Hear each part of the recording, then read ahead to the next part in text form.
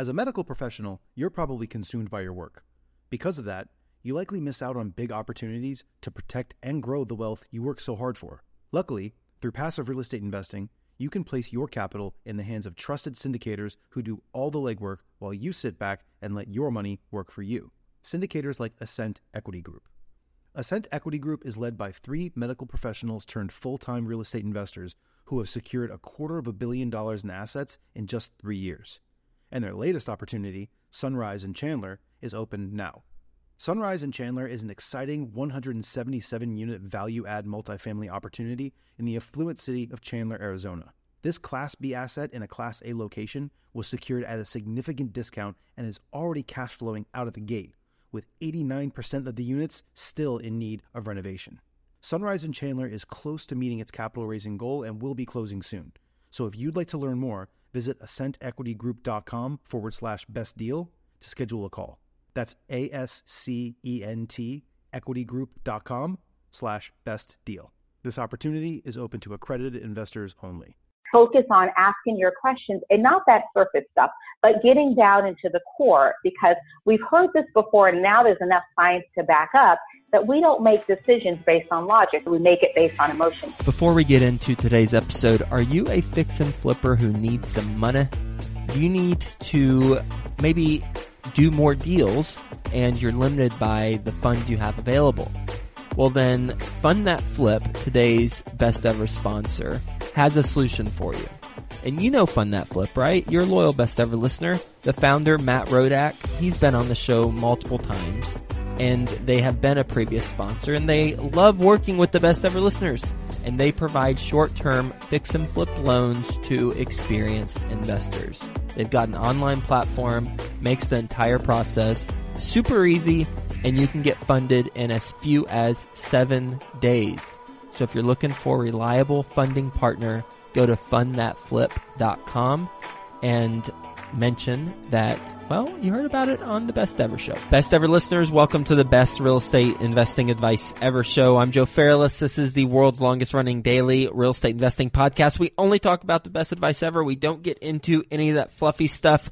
Today, well, I hope you're having a best ever weekend because it is Sunday. We're doing a special segment like we usually do, and that is Skill Set Sunday. By the end of our conversation, you're going to have a specific skill that you can then go apply to your real estate endeavors. And today we're talking to someone who's a former sales executive in the private jet industry. She was selling private jets to individuals and companies, and she has mastered how to sell high-ticket items. And how relevant is that to real estate in terms of getting the most value from our properties that we are selling?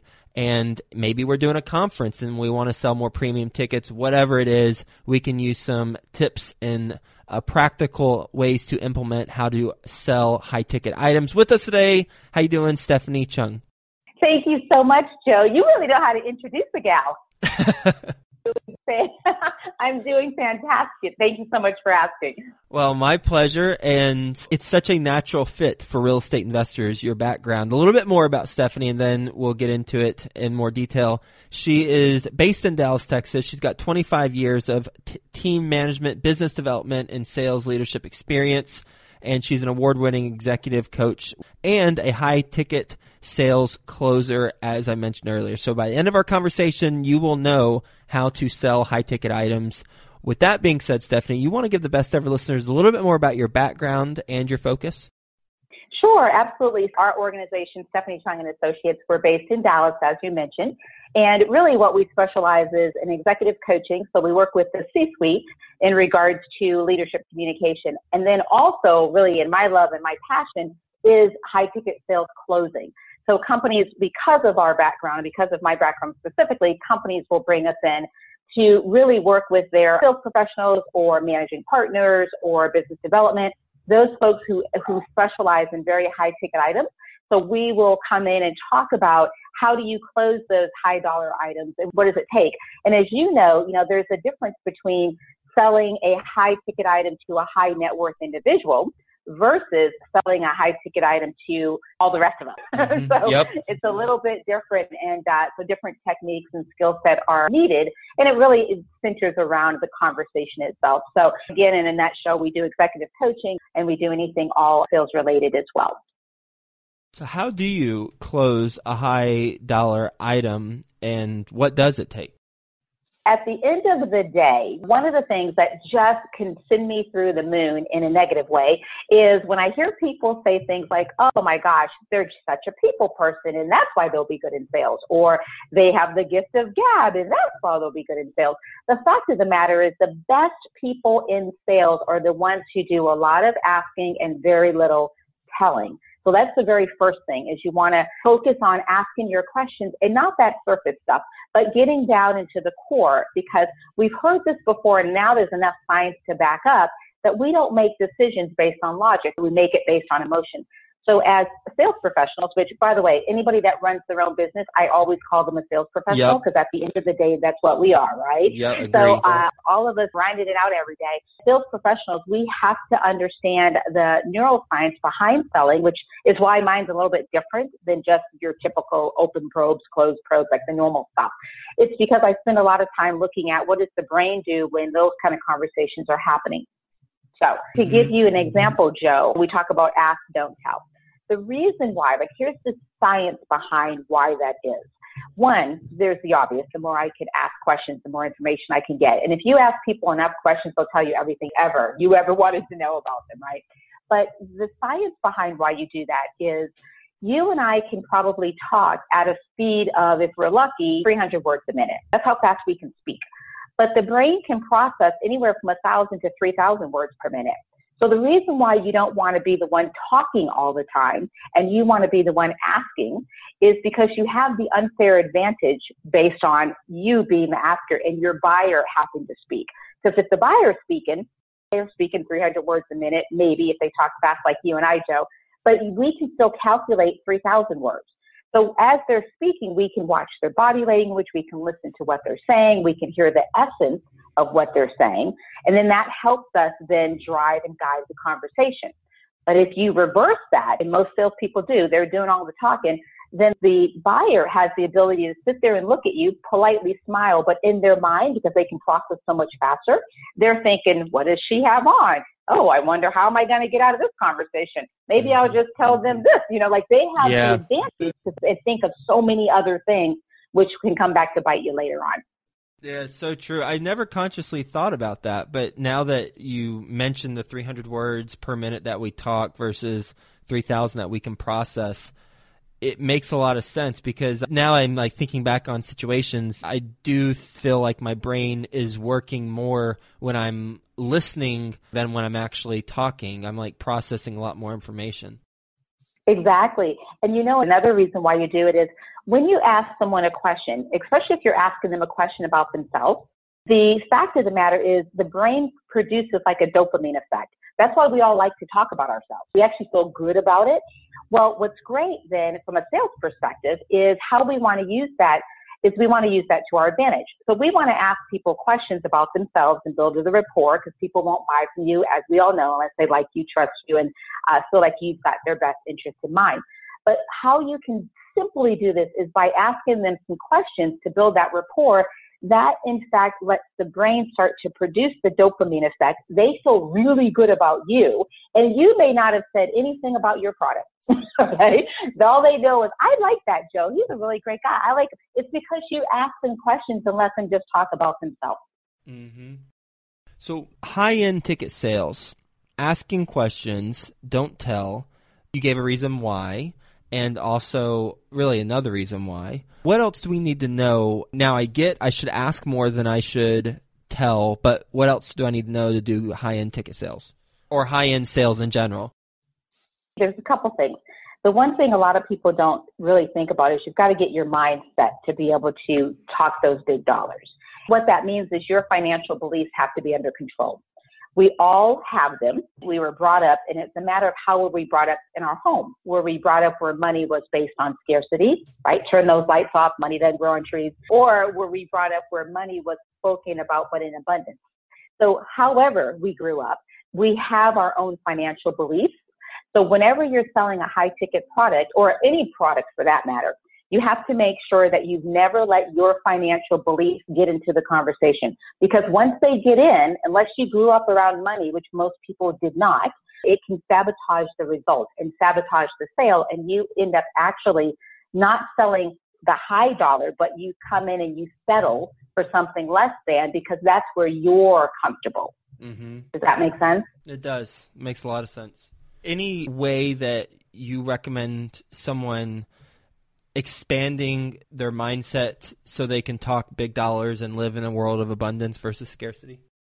The very first thing I would say, and this goes without saying, but unfortunately I have to say it all the time, is you really do want to be about the buyer in front of you. So the more you can focus on what exactly do they need, not so much what do I feel comfortable selling them, but what do they need? When you can focus in on that, then the conversation takes a whole different direction. So here's what I mean by that. If, in fact, I have a client and they sell memberships, and I'll give you just a quick story on this. A membership in their particular world can range anywhere from $50,000 to $100,000 or more. So this company brought me in for some of their salespeople, and as we were coaching through it, I kept asking this one particular salesperson. He was their number one sales guy. And I said, why do you keep selling everybody the $50,000 membership? When clearly this particular scenario he was giving me, the guy really was better suited for $100,000. So he said, well, I want to just get them in at $50,000 and then they love us, and then down the line I'll sell them the $100,000. Well, that's putting your own financial beliefs into the equation. The customer was better suited for the $100,000. So it's a very subtle effect how it can sabotage the deal. In his mind, he truly believed that, well, I'll start him at 50 and then we'll ease him into 100. Well, now that's two steps for the buyer. If the buyer is better suited for 100,000, then that's exactly where you start. It's not about you. It's about them. So that's one thing I would tell you is you think about the stuff that we have to do. When you have those conversations, the first part is be really listening and attentive and mindful of what is important. It's not about me. That's the first thing. Second thing is you have to know your stuff. Long gone are those days that you can wing it. Those days are dead. There is way too much competition out there. What space you're in, the market is flooded. And really what's going to separate us is our ability to get the job done, so our results, and knowing our stuff and having that swagger, if you will, your confidence. When you're selling a high ticket item, you have to be sure. You got to know what you know, because A-list players want to work with A-list players. They don't want to work with A-list players in the making. They want to work with, you've got to have your act together. You've got to know your stuff. You've got to stand firm on whatever your price is. And you have to have that air about you, not in arrogance, because nobody likes that guy, right? Yep. But you definitely have to have that air about you where they feel comfortable that you're confident in what it is that you do. And one thing, Joe, along those lines, I would tell people is if you're not that person just yet, that's okay. None of us coming out the womb confident, right? We had to build and get to that place. Like think no one else notices, or yeah, we all notice. We all know when people have insecurities. We've all got them. So get them figured out and worked on. How do you have confidence but not talk as much and just ask questions? Because usually I would think people would consider confidence with talking and telling them what you know versus being more quiet and listening and asking questions. That's a great question. It really comes down to the quality of the question. You want to be able to ask those questions that get your buyer to literally stop for a second and go, I never thought about that before. Or that's a good question. You want that awkward silence. And that's when you know you're really getting somewhere, right? Yep. So because everyone else is asking the normal questions and you have to be mindful. So what I always tell clients is, and everybody's got a different field, right? But when you're asking one of those questions, like I'll give you an example, since you have a lot of real estate folks. One of the clients that I work with, again, they work with high-end dollars. And this particular gentleman is just super smart, Ivy League school, just like a beast. I mean, this guy, he reeks confidence. But he's newer into the space. So where he's a little bit challenged is on the people skills. He can do the numbers real good. He's got a strong financial background, yada, yada, yada. But when it comes to socializing or the social skills, not necessarily his strong point, which is why he brought me into the equation. And so some of the things that we were talking about, we were doing an example because he was working with a husband and wife couple. And the husband and him just resonated because the guy was exactly like him. But of course, the wife has a big influence in whether or not they're going to move forward with this particular purchase and certainly with this particular realtor. So we worked a lot on his soft skills. And one of the things I shared with them is I said, when you're asking the question, instead of, first of all, guide the person as far as how long you expect this to take. So part of sales is keeping the sales cycle down, Joe. So if it normally takes you 5 or 6 touch points to close the deal, well, how do we get that down to 2 or 3? So that's the first thing. But in that particular scenario, what we worked on, I said part of it is you've got to guide the customer because, again, this isn't their expertise. They're counting on you to be the expert. So guiding the conversation. So in his scenario, I said, what you could tell him is, listen, I've understood everything that you're looking for, and let me just give you an idea of how we tend to work over here at the XYZ company. I had him go through, so you're guiding the customer because it's like a dance. Most people want to be led in that sense. But one of the questions I had him ask is that ask the question about when you're trying to figure out which home is going to be a great home for them, instead of just asking about what are they looking for, ask them about their childhood and what they're used to. Because now I can attach the dots, okay? So you could ask something like, well, I know that you're looking for 3 homes and a 2-car garage and 3 bedrooms and the basic stuff, right? Yep. I said, but instead ask them a question like, well, tell me a little bit about when you grew up. Walk me through what your house was like then. Now I'm going to take you back. Again, we don't make decisions on logic. We make it on emotion. Mm-hmm. So the more I can get you back there, and now I'm creating a dopamine effect. You're talking about yourself. You're talking about your childhood, and you're walking me through that process. And I'm digging in detail, right? Oh, so your mom was a stay-at-home. Wow, what was that like? Oh, yeah, she cooked all the time. She made the best apple pie. I want those details, okay? Yep. Because that's going to change the game. For starters, you're going to remember me. Man, I really liked that person. They were great. Why? Because I let you talk a lot about yourself. I was listening to all the little cues and keys because the things that you're describing are going to help me better serve you now when we get back to, yes, you want a home with 3 bedrooms and a 2-car garage and blah, blah, blah, blah, blah. See, most realtors will ask that question, right? No, hardly anyone will go back, dig back into the background as to why, like what got them here at this point. So I would say you've got A through Z. Most people will start at M and try to get you to Z and close you. Whereas I'm like, hey, start you at A so I can build that stickiness, build that relationship, get you falling in love with me, making myself stand out from my competitors. And then by the time I get to M, getting to Z is easy. Make sense? It makes a lot of sense. Yes, it does make a lot of sense. You've delivered as you promised. You've given some practical tips and strategies for how to do high-ticket selling or just high-end selling in general, high-ticket items. Anything else that you want to mention as it relates to selling high-ticket items that we haven't discussed before we wrap up? I would say 2 things. One, we always know it's never about the money, but a lot of times people will use stall tactics. Let me talk to my wife. Let me talk to my investor. Let me talk to my dog. Let me talk, that's just stall tactics, right? They don't need to talk to anybody. So always keep that in mind. And when someone says that to you, your comeback is, that's great. Makes complete sense, Joe. Just for my own knowledge, though, can you tell me specifically what is it that you need to think about specifically? That way I can get that objection up and I can go back around to try to close it out again. So call them on it. So that's the first thing. Don't just let people off the hook when they say that. Always know there's no such thing as next week. Yeah, let's get back in touch next week. There's no such day as next week. So narrow them down.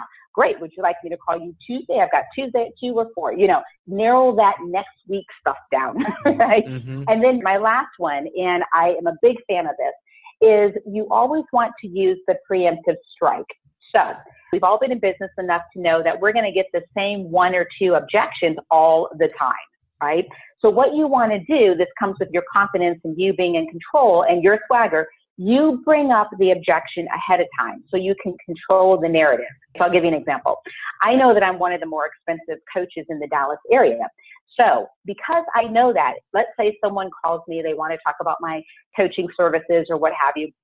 So what I would say is, great, based on what you told me, this is what I believe that you're looking for. You and I have talked about, Joe, how this, that, and the other would actually be a great solution for you. So let's talk about pricing. So now I'm going to bring it up, right? Mm-hmm. So I'm going to say something like this to you, Joe. Something you need to know, Joe, is I'm actually one of the more expensive executive coaches in the area. But here's why. So I'm going to bring up the objection so I can control the narrative. Mm-hmm. So that's what we call a preemptive strike. So for any of your listeners, you definitely, whether you're negotiating a commission or any of that listing fee, any of that stuff, bring it up in advance. You bring it up so you can control the narrative. That way you're not on the defense when they bring it up and you're stumbling all over yourself trying to answer it, right?